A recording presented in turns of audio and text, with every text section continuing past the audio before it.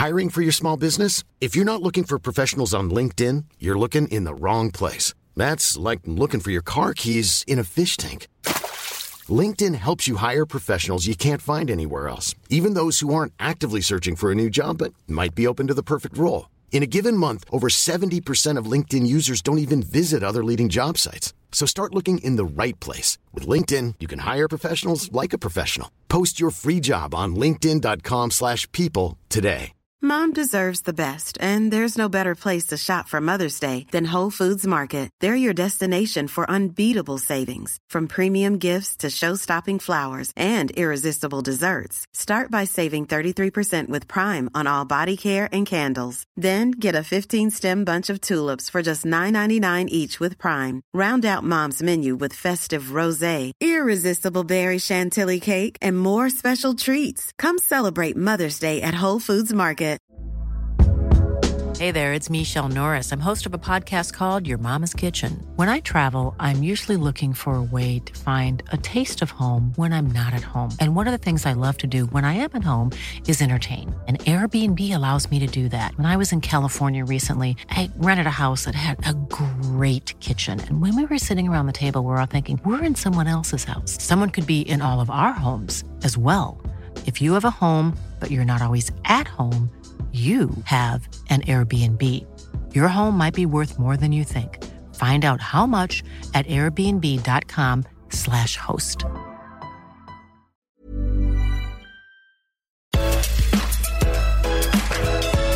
Hello, and welcome to Food Network Obsessed. This is the podcast where we dish on all things food with your favorite chefs, food influencers, and Food Network stars. I'm your host, Jamie Sire, and today we have a beloved Food Network personality on the show sharing his journey eating around the world and what it means to eat in a thoughtful way.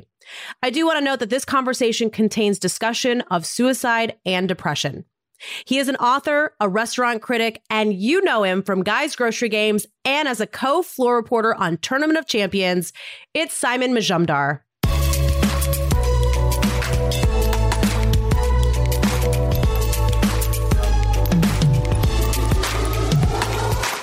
Simon, welcome to the podcast. You and I first met on the set of Iron Chef Showdown, and I have to say, you were so friendly, so welcoming to me, the new girl. So I'm excited to reconnect on the podcast. How have you been? I have been absolutely incredible. I have to say, I've just come back last night from an event in Austin doing cooking demos, which is one of my favorite things to do. And we've been running around the country. You know, usually I'm running around the world. So it's actually given me an opportunity just to run around the country, connect with places in the US too. So we're really doing well, despite all the craziness that's been going on recently.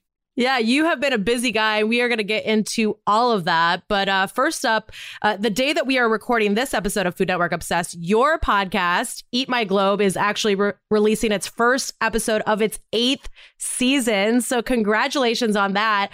What can we expect to hear this season? Well, I'm pleased that you mentioned it, because this is something that's a real labor of love, because I'm passionate about food history. And so I couldn't find podcasts that really talked about it very much. And so I started this, like you say, 8 seasons ago. So on this season, the episode that launches today is on the history of forgotten things, forgotten ingredients, things that we used to eat or people used to eat in Roman times, ancient Egyptian times, medieval times, that we kind of don't eat anymore because we either think they're pretty gross or in some cases in Roman times, something that actually is now extinct, which is called silphium, which was like a fennel-like herb. So I talk about the references in literature, and I talk about the references in cuisine, talk about everything that we do. And then I talk about some of the odd beasts and birds, the fact that people used to eat, you know, hippos and beaver tails and all kinds, which apparently taste like port rinds, I'm told. Oh. Yeah, not that I'm going to give it a try and find it out. So that's the first episode today, but we've got great episodes on the history of rum, the slightly dark history of rice, and then we've got some wonderful interviews. Adam Richman, we've got Jacques Pepin, we've got Michael W. Twitty, who's one of the best, David Wondrich, who's one of the great cocktail historians. So I think it's going to be a really fun season. It's tough for me to make time to write it because I have to sit down and write it all. And it's like each season is like writing a book, basically. It's about 100,000 words. So Wow. People complain that we don't put the seasons out too often. I go, well, because I've got to write the thing. But I'm very excited. So thank you for mentioning that, because I hope people go and listen to it. Yeah, I mean, you are a wealth of food knowledge, so it is definitely worth a listen. What's been your favorite episode of the podcast so far? Oh my gosh. I think on the interview sides, there's so many good ones, but, obviously I did a great interview, and I think it's one of my favorites of all, with Alton Brown. And we were actually on the set of Good Eats. I was the first Food Network person he ever asked to appear on Good Eats, which was great. Wow. And then afterwards, we sat in the Good Eats kitchen and did my podcast, probably with a martini in our hand anyway. But we were having, which is usual when I'm with Alton. But we had a lot of fun doing that. But then I went to interview. One of my favorites was Ken Burns, the documentary maker. Mm-hmm. And I just wanted to interview Ken Burns because he's Ken Burns. And I said, I'll find a reason to include it, whatever. But it turns out he actually owns a restaurant in Walpole, New Hampshire. And it's really, really good because he's Ken Burns. And of course, everything is excellent because he's Ken Burns. And we went and sat at his restaurant, and the food was just a delight. And he spent just like an hour and a half chatting with us about being Ken Burns and his love of roast chicken. So from those point of views, I think that's great. And then from the more kind of essay ones, the ones that I write, I did a couple of episodes on the last meal served on the Titanic. So I was looking at the different classes and how they were treated and the food that they got served. And that was really fascinating too. So there's lots of fun if people go in there. I've just done recently the history of curry, which is really fun, obviously being half Indian and all of those things. So for me, I will say it's a labor of love, but it is a kind of vanity project because I just do all the stuff I really want to do. And then if anyone wants to listen to it, then I'm kind of fortunate, but it's very much me just doing my own thing. I love that. I mean, you said, a lot of writing goes into it. It sounds like a lot of research goes into it as well. Like, how much research do you have to put in for each of these topics that you decide you want to talk about? Oh, weeks and weeks. And that's why it's so tough. So I do it, and I'll come up with the subjects, and I'll do my research. I then give it to my wife, who's a lawyer, but now runs all my company and everything.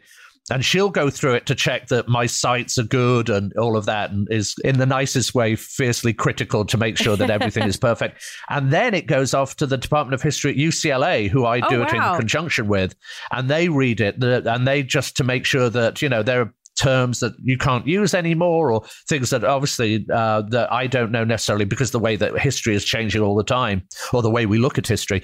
So it goes through a lot before we even then go and record it. So we recorded this 2 weeks ago, but we're talking about 3 or 4 months before that I started to think about it.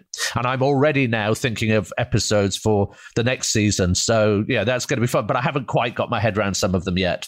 Yeah, well, like you said, it is a labor of love, and we look forward to listening to season 8. And of course, Food Network Obsessed listeners know and love you from all of the shows that you appear on Food Network. But I want to begin today's chat actually talking kind of about your unconventional path to the food and entertainment industry. So at 40 years old, you quit your job. You completely changed your life with one single mission in mind: go everywhere, eat everything. Can you share more about just what brought you to that point in your life?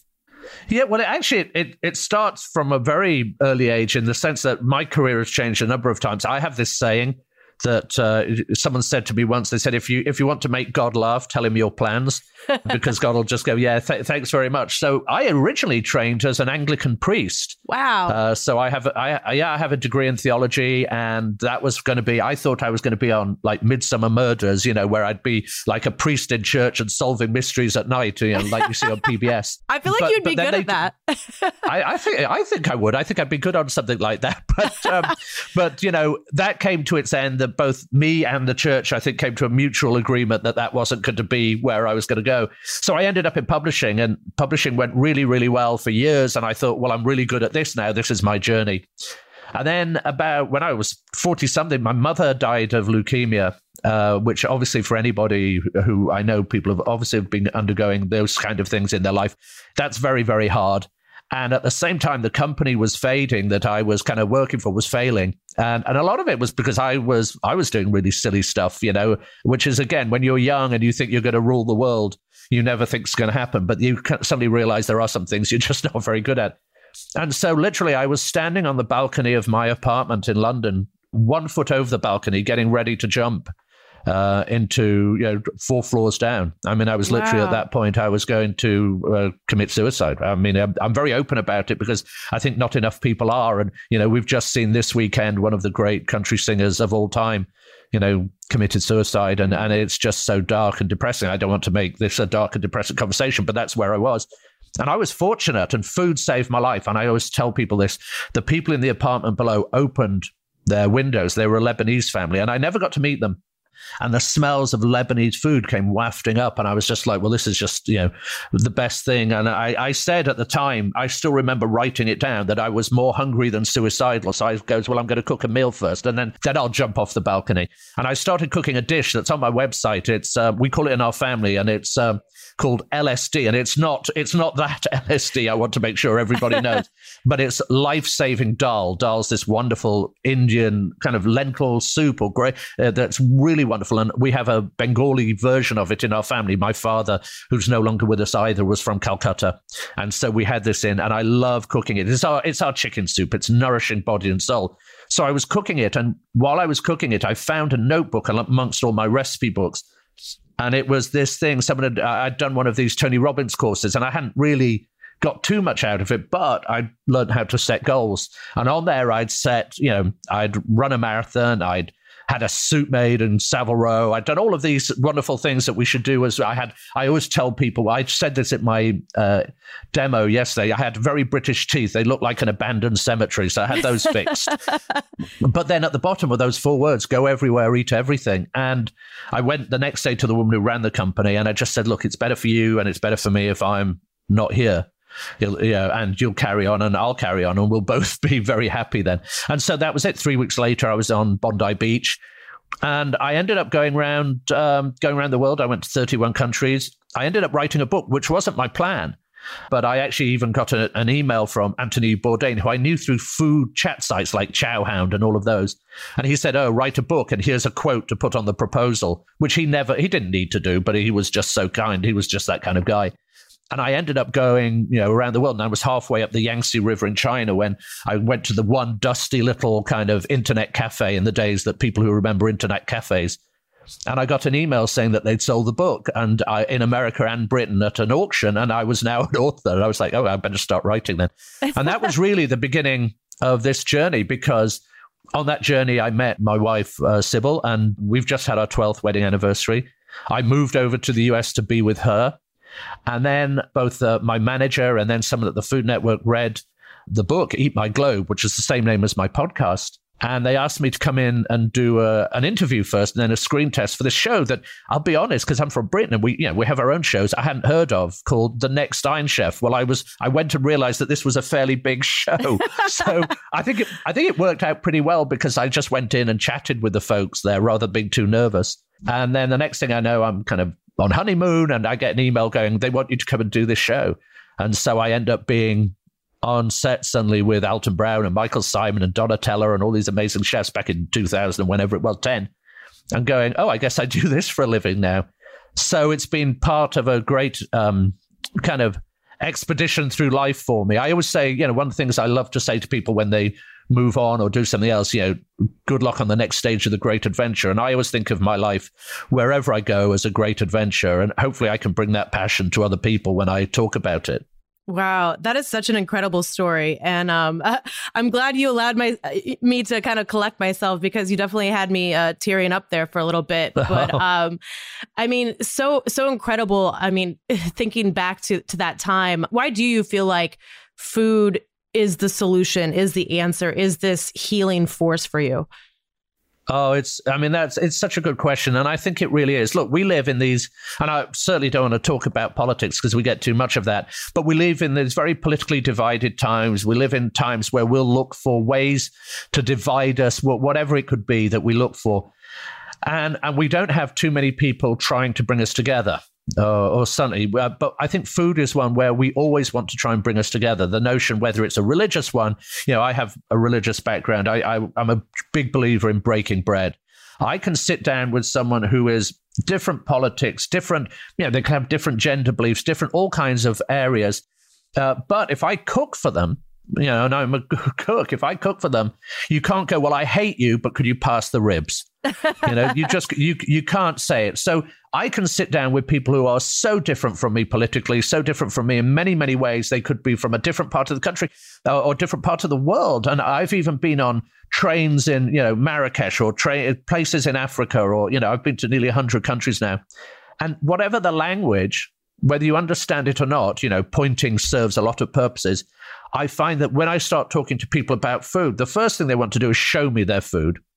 And they want me to understand it and to take recipes or to sample it. And I think what it does is it brings us together. We break bread. And I think that we can sit together with amazing people from different sides of the spectrum and learn from each other. And so for me, that's why I do these cooking demos. That's why I do, the podcast. That's why I do. There's so many different aspects of doing it. And for me, bringing people together around a table, I said it about the dal that I mentioned, nourishing body and soul. And for me, cooking for someone is the ultimate act of love. Mm-hmm. And them eating it and enjoying it is an ultimate act of love. And it's one of those kind of art forms where you want your art to disappear quickly because you cook it, and the quicker it disappears, the better the art is, rather than lots of other arts. But for me, it's the number one thing for me, and don't get me wrong, I love, particularly as we're on the Food Network podcast, I love doing television. I love being on stage. I enjoy doing it. I love having fun doing that. But for me, nothing is better than cooking a meal, whether it's for 100 people, 200 people, or 2 people. Mm-hmm. And I think that's the number one for me. Yeah. I mean, I couldn't agree more. I think, I say all the time, it is the one thing that we all have in common, right? We all need to eat. Most of us love to eat. So I think, like you said, whether you speak the same language or not, you have the same political beliefs or not, that is the one unifier. So I love hearing that. You mentioned you went to 31 countries in that first, go everywhere, eat everything trip. What experiences and people stand out to you from that time in your travels? Oh, wow. Well, I mean, obviously the number one for me is my wonderful wife, who's, sitting very close in the next room. And I met her, and of course I changed my entire life because I moved over as a kind of, middle-aged something over to the LA, and a very different lifestyle from being in London. So that was one. But I think a lot of times it's the context of meeting people as much as the food. So I mentioned I was going on a train from Marrakesh to Fez. I still remember this wonderful 8-hour journey, and I prepared very badly for this food journey, because I came onto the train with like half a pack of Pringles and a bottle of Diet Coke or something for 8 hours. I don't know what I was thinking. And then this was in those kind of little compartments that you see on like Harry Potter. There's little compartments hold like 6 or 8 people. So I'm sitting in there thinking I was going to be on my own for 8 hours. And then this whole family came in with suitcases, and they were fantastic and loud and having fun. And then they started talking in Arabic to each other. And then they said, well, they looked at me, and I've got slightly darker skin, and they were like, do you speak Arabic? I was like, no. And they said, well, do you speak French? We were in Morocco. And I said, yeah, a little bit, enough. And so they immediately started talking in French so that I could be part of the conversation for the next 8 hours. And then they said, have you got anything to eat? And I waved my very sorry picnic that I brought with me. And they just kind of shook their head and started getting out all this food from their bags. And they got down a couple of the suitcases, made a kind of table over the top of it, and started putting out all this incredible food. I mean, it's Moroccan food. Of course, it's incredible. And they just started filling up plates for me as well as them, but putting big plates of food. And what they did is they made sure that all of the best bits, the chicken, the fish, the cheeses, the olives, all of that incredible stuff that you find in Morocco, they were putting on my plate. So there was like this, we call it in England, FHB, family hold back, if someone comes around and you've only got a little bit of food left. But they were like making sure the grandmother, who was obviously taking care of everything, was like shouting at some of the kids, like, make sure he gets this. And I felt so bad, but also just that context. And again, we spoke very falteringly in French. But at the end of it, I've never felt more communal with anyone. In one meal. And that's not just, and again, it's not, is it the finest meal I've ever eaten in my life? No, because I've eaten at some of the best restaurants in the world. That's just what I do for a living. But have I ever felt more connected with other people? Probably not, because we just spent hours, and I'm still in touch with some of them on Facebook and other things. I was going to ask. 14 years later. And I just think that those connections through food to me, and I mentioned that one, but I had dozens of others of these experiences going around the world, because you'd go into a restaurant or a bar or a cafe in Japan, or you in a little village somewhere, and people are so welcoming. And I think sometimes when we go to other countries, we kind of operate sometimes from fear. Like, we think everyone's going to be mugging us, or we're going to be doing that. And I think as long as you're sensible, obviously, you can go in and start pointing at things and go, well, I'll have what he's having or she's having. And then they start sending you food out. I've very rarely had a bad meal that way. And for me, traveling around the world is one of the greatest things. I think it was Mark Twain who said, travel is fatal to prejudice. And to me, I think that's like one of the greatest things to say anywhere in the world, because once you go abroad and you meet people, particularly now when we're all worried about everything and traveling abroad, it just changes your life. And it's definitely changed mine. No, absolutely. How did you meet your wife? So it's a long story. So I was in Brazil, and I was in Salvador da Bahia, which is a beautiful part of the world. But I was it was one of those parts of my journey where I was having a bad time. I'd got sunstroke. I was staying in cheaper hotels, shall we say. So I had like loads of bed bug bites and horrible stuff like that. And I'd had people try to mug me because, I was a tourist in there, and then I was not having a good time. But I went with some of the people from my guest house to this big party in Salvador da Bahia, and they have wonderful people playing incredible music like reggaeton and all kinds of those sounds that you think of with Brazil. And I went to go buy some of the beers from the young men who go and buy it at the stores and then sell it at an overprice to tourists like me. And I was like, well, that's fine, because they deserve to get some money anyway. You want to put money into the community. And I came back, and my wife had started talking to our group, and she was traveling around Brazil completely on her own. She's so fearless about travel. She's amazing. She is just, she's, as well as being, my wife, she's just the person I admire most on earth. And she just came over, and her first words to me were, "Can I have a beer?" And I was like, "Yeah, of course you can have a beer." And she's very beautiful. And we started talking, and then we hung out the next day. And I always laugh with her now. I go, she had no interest in me at all until she found out that I was going to finish my book in our family house in the south of Spain, at which point I became a lot more interesting. And then she came and visited me down there. But, 12 years later, she's still putting up with my nonsense. So I'm very grateful. Oh, I love that. I'm curious, what your approach is when you are on these travels, in seeking out these culinary experiences, these authentic, memories. Do you do a lot of research ahead of time, or do you kind of just like to find things on the fly? I think that's a great question. It's a mixture of both, is the reality. So we'll do a lot of research because there are some set restaurants that I want to go to. And here's the thing. When I travel, I'm not one of these who go, oh, well, I'm just going to eat street food, or I'm just going to eat at Michelin star dining, because food is so big, and so it's a very big church, and there's all kinds of points in between. And I think we should go and experience as much as we can, as much as our budget allows us to. And so we will go to some of the very finest restaurants in any city that we can find, because a part of it is part of who I am as a person, and maybe why, people at the Food Network like me, because I have that experience. So if someone said, I've eaten this dish from this restaurant in this amazing place in the world, I go, or I made something from there, but they haven't been there. And I go, well, actually, you haven't. What you've made is tasty, but it's not blah, blah, blah, because I've had them make it for me. And at the same time, so we'll do a lot of that research. And those restaurants, sometimes you have to book 3-4 months in advance to get into them, some of the great restaurants in the world. So we do that. And I say we, because I nearly always now travel with my wife, unless we can't for any reason.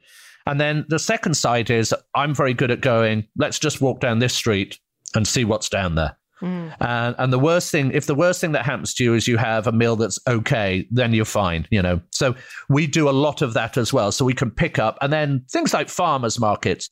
And then the other thing that we try and do as much as we can is try and connect with producers in different parts of the world. So we've been to places in Israel, or places in New Zealand, or places wherever we are, where we go, let me go and see what you produce. Let me go and find out who you are. Because again, as well as chefs and people in the hospitality industry who are amazing, producers tend to be just very hospitable people. They want you to explore what they're producing, because it's hard work. And so they love that someone comes there and shows passion, whether they're winemakers or they're making cheese or growing beef or whatever it is. I think they love that. So we try and put a lot of research into going, but also leave time to just go, let's walk down here and see what happens. And I think for me, that works for us. And, obviously other people will find their own ways around the world. Yeah, no, I mean, I love that hearing that, because that's exactly how I like to travel as well. Like have your research, be prepared, but also be open and ready to, just wander down a street and see what you find, or talk to the locals and see what they tell you and that kind of thing. Do you have like a specific bite of food that you still dream about from your travels that just really, really stands out? Oh gosh, I mean, so many. I mean, and that's just because we're traveling all the time. Whether it's going to the Volcani Institute I mentioned in Israel, the Volcani Institute is one of the great agricultural development. The Israelis, I think, are some of the top people in agricultural development, because they're living in basically a desert half the time, and so they're having to create amazing food. So the cherry tomato was actually created by the Israelis, and I remember going to the Volcani Institute where they tasted it, and meeting one of the people who'd been the creators of like the cherry tomato, and them just giving me a cherry tomato from their garden. You're just going, this is an amazing thing, because we're really at the kind of big bang of something that everybody has in their stores now. But other ones, I'll tell you one that I really love. And I went to Senegal, and Senegal was just an incredible country, both from a bright side, because the food is incredible and the people are just filled with joy, but also a dark side, because 16 million people left through the door to nowhere to go to slavery. And I went to the island where this very small door that people walked out of to get onto the ships, to be forced onto the ships.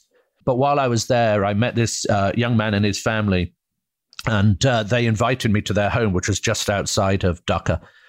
And they made me this dish, thebu jen, which is a dish called fish and rice, basically. But it's cooked, this rice is cooked with Scotch bonnet peppers, which are hot, and beautiful fish. And it's just glorious. I mean, Senegalese food is kind of, I think, one of the most underrated. Probably the only one I would say underrated more is Filipino food, which I think is the best, one of my best things in the world. But I sat down at a big communal table with the family in the courtyard. And again, the same thing, the Scotch bonnet peppers, they keep whole and they press it down so the juices from those go into the rice. Even now, I'm watering. My mouth is making kind of very odd sounds. So I apologize. But just the juices from the Scotch bonnet, which is quite a hot pepper, so that you don't want to eat the whole thing, goes in and they mix it in the rice. And there's big chunks of the rice fillet and the fish fillet. And they're pushing that to my side of the plate and making sure that I get it. Again, people are so kind. And just the flavor of that right now, you can hear it. My mouth is watering. I'm going to have to take a sip of water because I won't be able to put. Please do. Yeah. And I think food has that ability. Proust talks about, he wrote a whole thing about madeleines, and he wrote a whole book basically about eating a madeleine and all the thoughts that it brings back. The smells, the tastes. If I make Indian food here for my wife or for anybody, the smell immediately takes me to home and my parents when I was younger, and those smells that come out, and the dishes that I took from my family. And so when I think about these dishes around the world, whether it's being in China or whether it's being in any of the countries that I've been in, I get so excited because I'm immediately back there. And I think, in many ways, that's why hopefully I'm good on shows I was judging, because those tastes become immediate to me. And then I can share that. And hopefully people enjoy me sharing that. But yeah, so that taste in Senegal that just came into my mind was just one of the best. Yeah. No, I love hearing you talk about it because you can really sense your passion for the subject. What is the key to eating and consuming in a thoughtful way? Oh, that's such an important question, because I think right now we consume, but I don't think I say we, I'm talking about the world in general, but we consume, but we don't eat. And eating for me is, I talked about art, eating to me is about thought. It's not just about fuel. It's not just about filling your body, which it has to be for some people. Of course, if you're out in another part of the world and you're having to go and work in a factory or a field or wherever you are, of course, you're going to need fuel. But for me, it's about looking at the ingredients. It's looking at where they come from, that they come from as good a place as you can get them from. And I'm not one of these who criticizes people if they don't buy, $19 parsnips from the farmer's market. And actually some writers I get cross with, and I do go on Twitter and I'd like, how dare you start haranguing people because they can't go to the farmer's market? People, a lot of people, I did some work at a food bank in Texarkana, they're 40 miles from the nearest person and they have to shop and they have to wonder whether they can pay their car bills or their drugs or anything else. I mean, we shouldn't be like that with people. But for me, it's getting the best ingredients you can, treating them with as much respect as possible. And again, I'm not one of these Chinese who believes in throwing 1 million types of spices on things because, I'm a big believer God's done all the work. And then just really sharing them in a thoughtful way. And I talk about this all the time, about eating with some level of consciousness, that we're aware of the work that went into food. And actually, this is why I think shows like Tournament of Champions, obviously, that I've done most recently, is one of my favorites, because what we're seeing is the amount of thought that goes into cooking those dishes and the thought processes.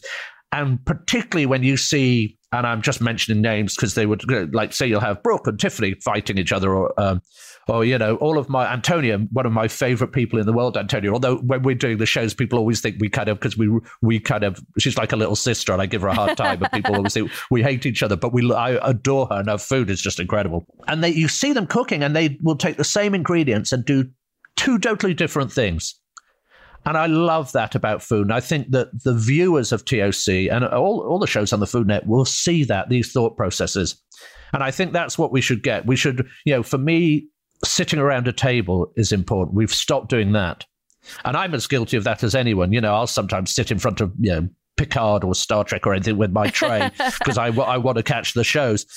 But it's sometimes just sitting down and sharing and talking is an amazing thing that food, and for me, that comes from my background. My father was a very kind of Labour democratic kind of person. My mother was very conservative. So you imagine in our same family, we'd have all these very kind of conversations. But my father was, well, let's talk about it. So it was all very fun. But I love that. And I think it's just one of the ways we can sort out anything. So for me, that eating with consciousness. And I think as well, when you go around the world, knowing that someone has had to work back-breaking hours, say I'm in Thailand or I'm in the Philippines or in India, and I'm eating food to get rice onto my table, to get meat onto my table. This is back-breaking hours. Same in the US. Farmers and suppliers work so hard. And I think sometimes our job in the food world is to make people realize that meat doesn't just arrive in your supermarket in plastic wrap. And I think part of our reason as a Food Network people or food people is to try and get that to people, that this is a big community to get food onto our table. And also by doing that, I think we have to think about waste. We waste 1/3 of our food in this country. One of the things I love about Food Network is they are so determined that as little food as possible will ever be wasted. And I think that's so important, that once we see that from someone as important in the world as Food Network, and I will tell you, at every event I go, it's always full of parents and grandparents who have their kids there, and they can leave them in the room watching Food Network because they all love watching Duff on spring baking, and they love watching Alex on anything. And they know they're going to be safe watching it. But what the kids are learning while they're watching it. And one of the big things is waste. So that's one of the things I talk about a lot. So that's a long answer, but I hope it's a fascinating question, and one that I think we all need to think about. And that's why I talk about the history of food. We need to realize that rice. America used to grow more rice than anywhere in the world, in South Carolina, but the reason they could grow it is because it was all fueled by the slave trade. Mm-hmm. So there's a dark history. So when we're eating something like this, we think of as very simple, like a banana or like a rice or one of these things, there's a huge history behind it as well. And I think that's one of the important things for me to kind of get over to people. Up next, Simon gives us some behind-the-scenes scoop on Guys Grocery Games and Tournament of Champions.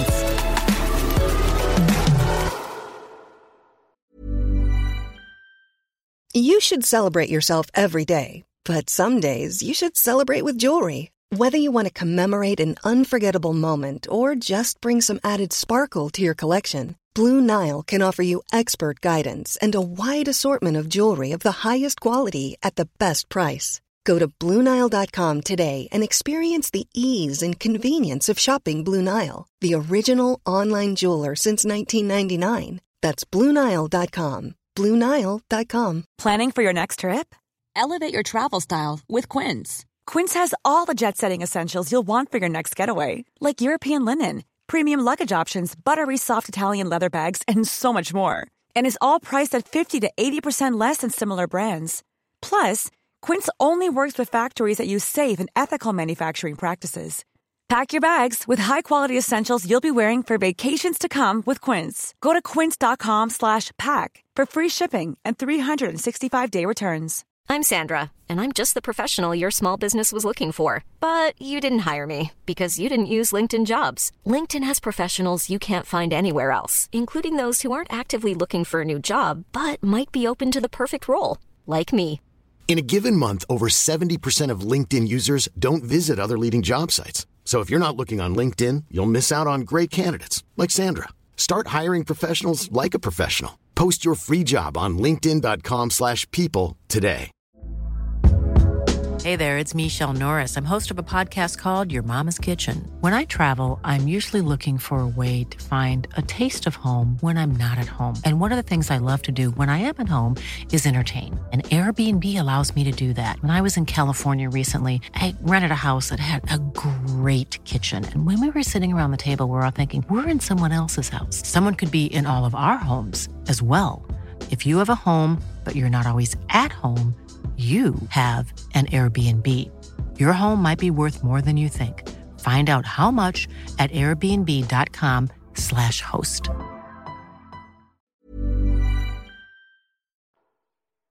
I think it's interesting that you brought up Food Network and the fact that, you know, the efforts to eliminate or at least reduce the waste within their shows. And of course, we need to talk about some of these shows that you're on. You have been in Flavortown Market quite a bit as a judge on Guys Grocery Games. And I think a lot of people do have that question. You know, they see this big supermarket that they use for the show and wonder about food waste. Can you kind of give us some behind the scenes on why there is not food waste on that show? Well, I think all of it really starts with Guy. Because that's who he is, and I, whenever people ask me about it, I go, you know, people see Guy and he's fun and he's so energetic, and he's a force of nature. I mean, he genuinely just is a force of nature. And I love being around him because it just makes me so, because I'm I always say I'm a very repressed British guy. And so I spend time with Guy. And I think he sometimes thinks it's a bit weird that I have kind of very little his popular culture knowledge. And so we'll talk about things. He was very excited when he fed me my first cheese puff. I go, I've never seen one. I don't know what they look like. And then he fed me one. I go, oh, they're actually quite good. I said, do people know about these? Which he thought was very funny. Anyway, so I love spending time on there. But it comes from Guy. And one of the things that I think I learned from, hopefully I had it anyway, but from the good people who I really love spending time with, is you see they operate from what I call a point of kindness. And that means the show will have to be done. I mean, again, Guy operates from a point of excellence. And if you see TOC and you see how it's run and all of the production company that work with Guy, like Brian Lando and these amazing people, they come from that position. And I think that happens with, Flavortown itself, because one of the things is, anything there that could be to waste will be put to use. So whether it goes to a food bank or whether it goes to schools or, the process that they have there is really, really important. So we're going to create an amazing show, and very little of it gets wasted in terms of the food that's served to us. Very little, because we're careful about that. But the amount there that may go on into the community and is supporting that community. And it's one of those things that we know with Guy, that when the fires were happening in his area, he's the first person out with his crew feeding everyone. And so if you have someone who operates from a point of kindness, then the whole show will be kind of filtered through that. And I think Guy's Grocery Games and Tournament of Champions, they just are. That's who he is. And you see with Triple D, I haven't been with him on Triple D, but you see as he goes around the country, yes, he's got to get X number of shows done in a very short time. So it has to be run, as it is, but, on his levels of excellence. But the attitude he has with those people in those cafes and diners and all of those is genuine. Mm-hmm. And I think when you see that and you see it on the show, everybody else, including the judges, the chefs who come in, the crew, everybody operates from that point of view. And I'm not just saying it because I want to be on the show and I love being on Guys Grocery Games and Tournament. But you do, when you see someone who operates like that, then you just, you can't help but try and operate like that. Mm-hmm. No, I mean, you say a lot of things that have been said so many times on this podcast, and so you know that they must be true. And I know this past season, contestants were actually vying for a spot on Tournament of Champions via Guys Grocery Games, so there was a lot on the line. How does Triple G compare to other food competitions that you've witnessed or judged? I think what I try and do is I say I judge them all very separately because I think they're asking different things of the chefs. And that's the thing. So they're not, people go, oh, well, judging on, say if I'm judging on Iron Chef, I actually just found on my phone the other day, someone sent it to me, a picture of me judging on Iron Chef many years ago, probably 2010, 2011, because I was a little more chubby then. I've lost quite a bit of weight, but I was obviously enjoying the Iron Chef food too much. But it's just a picture of me, and underneath I'm saying on the, what do you call it? I forgot what the word is now, but they put the words down at the bottom. My mind has gone blank. Like the meme or the GIF or something. Yeah. It just goes, I love making Iron Chefs tremble. And that's all I'm saying, apparently. And so on Iron Chef, if you're dealing with, and bless them, I adore all of these people. I did an event with Bobby Flay recently, but if you're dealing with Alex or you're dealing with Jeffrey or Michael Simon or Morimoto, these folks, they've got strong enough egos that I can tell them what I think, and also I've eaten the thing. So if they try and make something, I'm pretty straightforward with them and not brutal. But I think I had a reputation when I was just on Iron Chef that's all I was, and I was a bit mean to some people, which is fine. I mean, I'm British, so I think everything I say sounds mean. But what happens is if you go into other shows. So if I did I haven't done Chop, but if you do like Guys Grocery Games, chefs are coming in who are just really hardworking chefs from the best, great restaurants where they're feeding their families and they're just good people. And so I'm definitely not going to be kind of beating up on anyone. I'll tell them what I think, but I do try and always say, look, this is really good. I wish you could have done this, this, and this, but from this experience, you've tried to do this. And then, I think that works. So I think there's a variety. And then on things like Beat Bobby Flay, again, you're going to be tough, but that's fun because you just get to give Bobby a hard time. And he's got a thick enough skin that he knows that's what it's all about. And actually, people love to see him getting a hard time. But he does cook just incredible food, which is why he probably wins a lot of the time. But it's true. He's just, so I think they're very different shows. And one of the reasons why I love Triple G is I get to show people that I have got a kind side to me, and I do appreciate what they're doing because I love chefs. They're just the best people in the world, and they will want to feed anyone at any time. They are people who would literally give you the shirts off their backs if you were in that situation. So seeing them in a position on television, often for the first time, and seeing Guy, and you can see sometimes they're a little bit kind of frozen because it's Guy Fieri or whatever shows. But when you're doing something like one of the favorites that people still talk to me about now, and was one of my favorites, was Cutthroat Kitchen, of course. Mm-hmm. And I did many, many, many episodes of that, including competing on it, which was fun. But that's different because they're messed up so badly. It's just a case of going, well, let's hope there's something to eat here because you cooked it while blindfolded, wearing boxing gloves, and whatever else was happening. So they're very different, I think. But you try and bring your passion into all of them and be honest about it, be honest about the food. In the end, I always say, I don't care about what happened to you in the end. I just want a good meal. And that's kind of how I think about it all. Well, you are also on the floor with Guy on Tournament of Champions in a different capacity. And it was such an amazing season. I mean, they all have been, but you are the co-floor reporter. And part of your role is not judging, it's presenting these dishes to the judges. And you kind of assume this responsibility of describing the dish because it is blind judging. I mean, do you feel the pressure? Do you get nervous? Because that's a big role. Oh, it is a big role, and I take it, and I know Justin does. Before we do anything else, I want to put out a little kind of, what's this? This is my foundation that I'm forming with Justin, our union. We never get to eat any of the food. We see all this wonderful food being cooked by all these incredible chefs, and we're smelling it and writing about it. And then immediately it's whisked away, and we're whisked away to write our notes. So I have started the Feed Simon and Justin campaign that we get. I love it. Unless Guy is kind and brings some food to us, we don't get to taste any. And people are asking us, what's it taste like? I go, I have no idea. But the thing that I love about this show was I wanted to show people that I love judging, and that's always fun. And whenever Food Network asks me to come and judge, I always will. But what I love is to show my knowledge of food. Yeah, I've been doing this for many, many years, and I've been all over the world, and I understand all the ingredients. So I know what the chefs are doing, and I think I'm good at showing that to the camera and say, by the way, and also hopefully we're funny, but it's not about us. Our job is to try and be very, not quiet, but try and be at the side. So I find that what I do, and Justin works in different ways, but I ask lots of questions, and often just questions I know the answer to, but so the judge can, the chef can go, yes, I'm cooking X. So are you cooking the rice this much because you want this? Yes, that's why I'm cooking the rice this. And then they'll get some, obviously for the camera, they'll get something from the chef, because it's not, my role is to get as much information and try and précis that down into something that the judges will understand too. And here's the thing. We're talking about the top judges. We're not talking about, and this is not criticizing any other judge, but I watch these judges, and you see, Alex or Rocco or Eric Repair, or I'm just like, why would anyone want to be judged by these incredible people? You're going to be so frightened. But I've got to put something in front of them that also makes sense to them. So there's a kind of double edge. One, I don't want the chef sitting watching this going, oh, I wish Simon had said X, Y, and Z.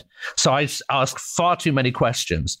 And I keep telling them, I will ask questions. And if you're ever too busy, just tell me to move away and I'll come back. But I will keep asking questions because my job is to represent you. And what was interesting on the very first season, obviously, we were getting to know it all. And the chefs were not rude at all, but they were like, Simon, I can't tell you or talk to you. And then one or two chefs actually went out, and I actually had one or two, and I won't name names, came and said, I wish I'd told you this, this, and this. And we get as much as we can, but you can't get everything. You can't. So I'm always asking questions.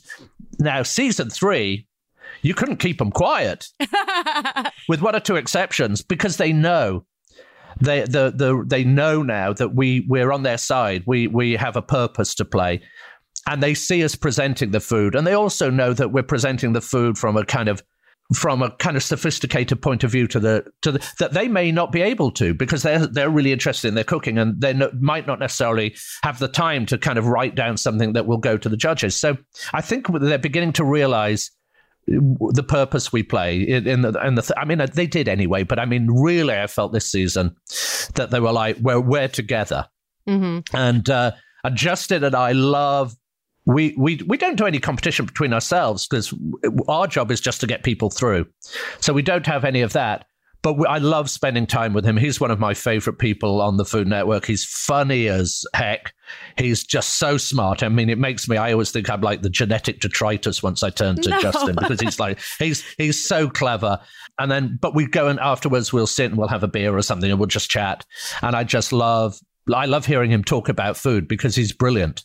Yeah, no, I agree. We had him on the podcast last year, and you guys both, again, a wealth of food knowledge, but in different ways. So I think it's a perfect, co-floor reporter situation. We also just chatted with the winner, Tiffany Faison, and obviously talked about her experience on the show. What did you observe about Tiffany as she, worked her way to the top?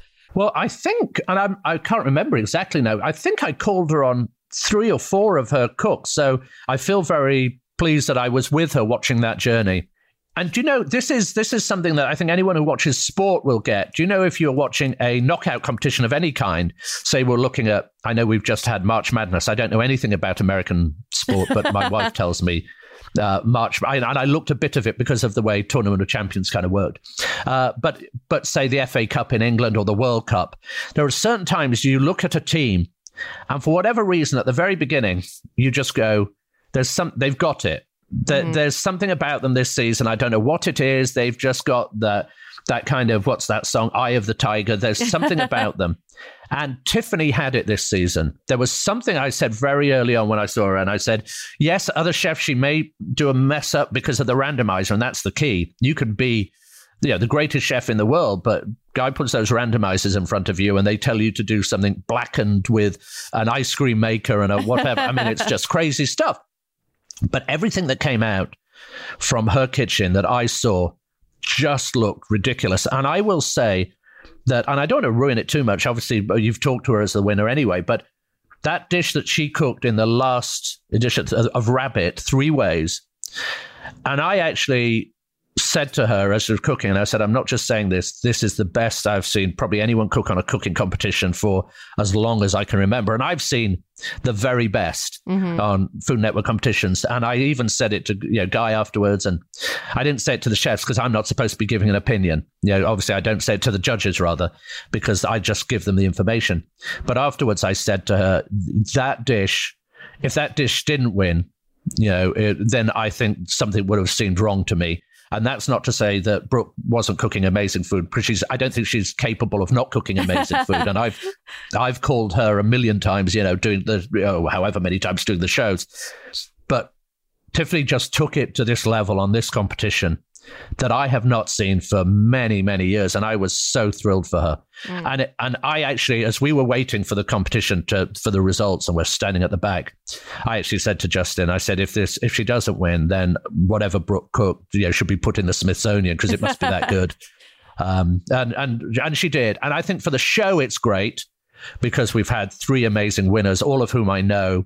Not Brooke as well, but I know Brooke, now I've got to know her a lot more. Manita's a very, very good friend, and we've known each other. I judged her on the very first season of Next Iron Chef back in 2000 or whatever. And obviously, Tiffany, I've called now, and we've become very good friends. And we've done Triple G together and so many things. So I was thrilled for her, because I know she was saying during the competition, always a bridesmaid, never a bride. And for me, I think people needed to see just how good she is. And she's remarkable. I mean, she genuinely is a remarkable chef. But the truth is, you had 30 whatever chefs on that, and probably just about every one of them could have got through to the final. We have people who have all won major tournaments, have all beaten. I know, I listened to the show you had with Joe, and you had Justin, and you've had Eric. I mean, these are silly good chefs. And here's the thing as well, which is silly for me. People go, oh, does it bother you that it's always a woman who's won? And I go, no, it's the best chef who's won. That's the bottom line. The best chef was one who happens to be a woman. That's how I think about it. And they're the best chefs. If the guys want to win, they just need to cook better. Bottom line. Yeah. I have no problem with this. And people get very funny about it, but I'm just like, they're the best. I mean, I mentioned Antonia. Antonia, I keep saying to her, she hasn't won this, because she's one of the best, most competitive chefs I've ever seen. And her food is ridiculous. I go to her restaurants all the time. That's where I go when I want to eat. I just want to go out with my friends or my wife and just eat really great food. So, I've got lots of hopes. I never make any assumptions anyone wants me back. But if they do on tournament, then I've got big hopes for next season. Yeah, well, maybe she's next. I mean, like you said, it's a completely blind, judging. So it is the most fair of all the cooking competitions out there, I think. Well, I can listen to you talk about food for hours, but we are going to wrap up with some rapid fire questions. And then we have one final question for you. All right. Excellent. So let's do it. Next travel destination. Well, I'm outside of the country. Our plan is to go to Bhutan. Which is a country that I've always wanted to go to. You have to get a license to go in there. Wow. You have to go. Yeah. It's very it's a closed country, very apparently amazing. So we're going to go there, and you have to guarantee to spend X amount of money while you're there and all of this. But it's one of those countries that's kind of north of India and related to my family, my father from Calcutta. And it's one that I've always wanted to go to. It's very high on my kind of bucket list. We're going to go on some trips with some of the organizations we know, to some of their trips where we see them working around the country, maybe the Dominican Republic. We just got back fairly recently from Guatemala. So we're going to go, wherever the good Lord sends me. And then the other thing we're going to do, I've been to every state in the United States. Wow. And I love it, because I love seeing just how different this country is, just how amazing the people are. My wife hasn't. So we're going to go to some places that she hasn't been, Wisconsin, the Dakotas. Go to we're going to be by Mount Rushmore for, July the 4th. We're going to have some fun with that. And so I love traveling around the United States. As a dual citizen now, I'm very proud of being British, but I'm immensely proud of being American, because it's given me opportunities I've never had before. Love that. One item that's always in your grocery cart. Serrano chilies, always, because I cook a lot of Indian food, and Serrano chilies are the best for Indian food. Little fruitiness to them, as well as the spiciness. So for me, if you're cooking with Indian food or follow any of my recipes on the websites, Serrano chilies are the thing to have. All right. Your perfect cup of tea. Well, as you know, I think I'm a bit of the perfect person to ask for this because being British, tea, we call tea in England, we call it English penicillin because it solves every purpose. Both putting the kettle on. First of all, you've got to buy an electric kettle. I knew I was going to marry my wife when for our first Valentine's together, she bought me an electric kettle. You can't be boiling water on the stove. That's that's beastly. Waste of time. You've got to get. Yeah, absolutely. So, and then you've obviously got to have the right tea. So there's different teas for different moments, but my favorite tea of all is called Taylor's Yorkshire Gold. This is from Harrogate. They bring tea in. It's 4 types of tea from Assam and Africa, and it's a bag, heaven forfend. But I actually does, and I have it every morning and every night, a big cup of that with a piece of chocolate or something. And you've got to let it seep for the Americans. I mean, God bless, I love America more than anywhere, but you can't make a cup of tea in this country. You can put people on the moon and yet you can't make a cup of tea. It drives me crazy. Bringing out a thing of hot water and a bag with about 3 tea leaves in it. Stop it. Your wife's favorite meal that you cook for her? I'm actually cooking it for her today. I've been prepping it beforehand. Her favorite thing is Japanese pork katsu. Ooh. And so I get really nice like pork chops. I kind of bash them down a little bit, bread them, and then I'll just fry them. And I finish them in the oven so they don't overburn. And then I'll do that either with some rice or some maybe like a Japanese style curry vegetable or something. We'll have some fun. Yum. That sounds delicious. What Food Network star are you closest to? Gosh, that's an interesting question. Well, I mentioned Justin, and we've become, even though we're very different in ages, and we have so much fun. And apart from the fact he makes me feel like I'm very thick, I love hanging out with him because he's so funny. And the other one is, I just think the most remarkable person who is Alton Brown. And Alton and I have known each other. Obviously, you know him and you've worked with him. Alton and I have known each other from the very first day I stood on a Food Network stage. And he's been kind and he's brilliant. And we'll often share texts about food history or food science when we're running around. And we've got that nerdy technique. Love hanging out with him. But the truth is, whenever I'm in a room with the folks from Food Network, I'll always have a good time. I think Food Network will, choose the right people.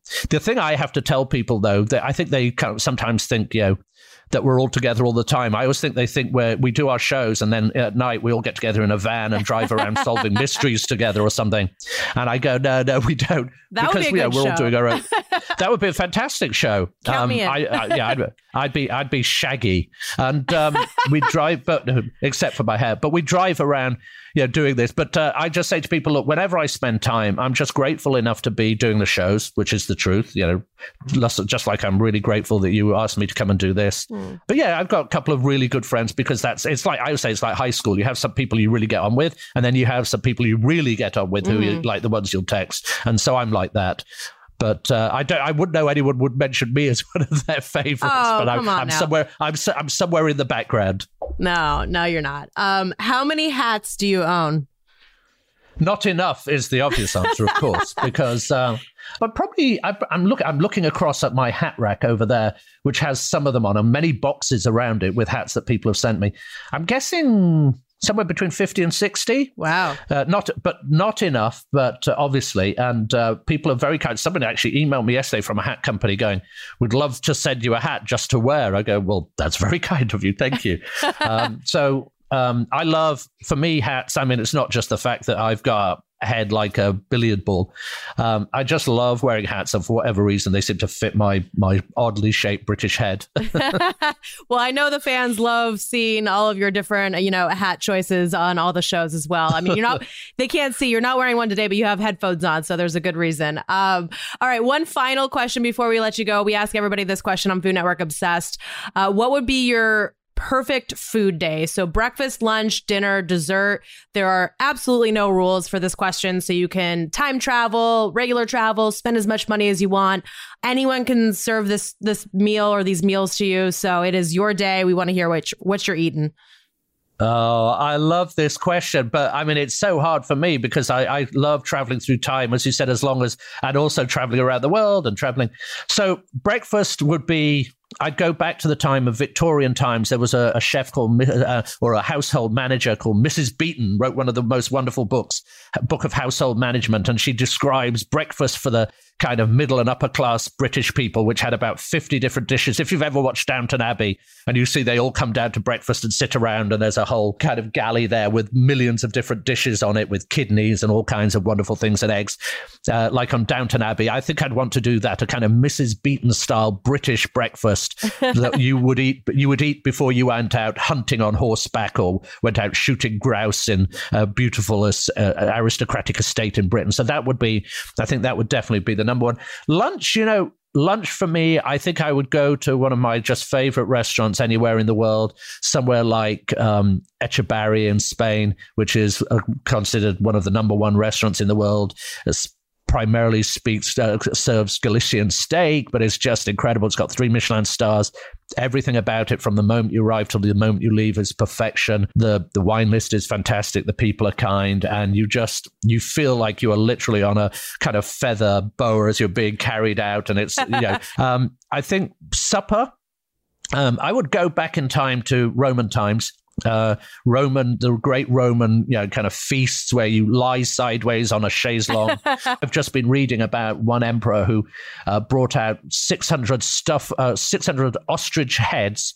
So they were boiled so they could break the brains, and they ate 600 ostrich brains. Wow. I'd be involved in like one of these crazy feasts. And finally, dessert, I would sit in bed with my wife watching TV. We'd have a bowl of ice cream, really good ice cream, and it'll be her choice, like something from Thrifty or something that she really likes, that's really kind of fun and silly. And we'd sit and watch her favorite programs, and I'd sit and just spend time with my wife, because what's better at the end of your meal of the perfect day's eating than just spending it with the person you love? So that's what I would do. And it doesn't matter. It could be ice cream that cost us, $1 from the dollar store or something, but I'm just with the right person. And that's the best way to spend any day of eating.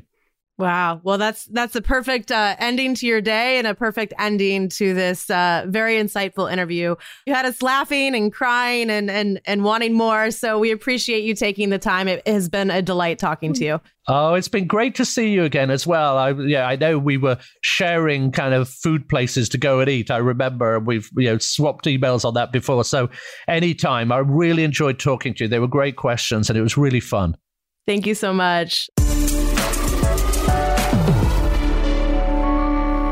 Such an enlightening and lovely conversation with Simon. You can watch him on the latest season of Tournament of Champions. All episodes are available to stream on Discovery Plus. Also, if you or a loved one are struggling with thoughts of suicide, there are resources and help for you. The National Suicide Prevention Lifeline is 1-800-273-8255, and the link to their website is in our episode details. Thanks so much for listening, and make sure to follow us wherever you listen to podcasts so you don't miss a thing. And if you enjoyed today's episode, please rate and review. We love it when you do that. That's all for now. We'll catch you foodies next Friday.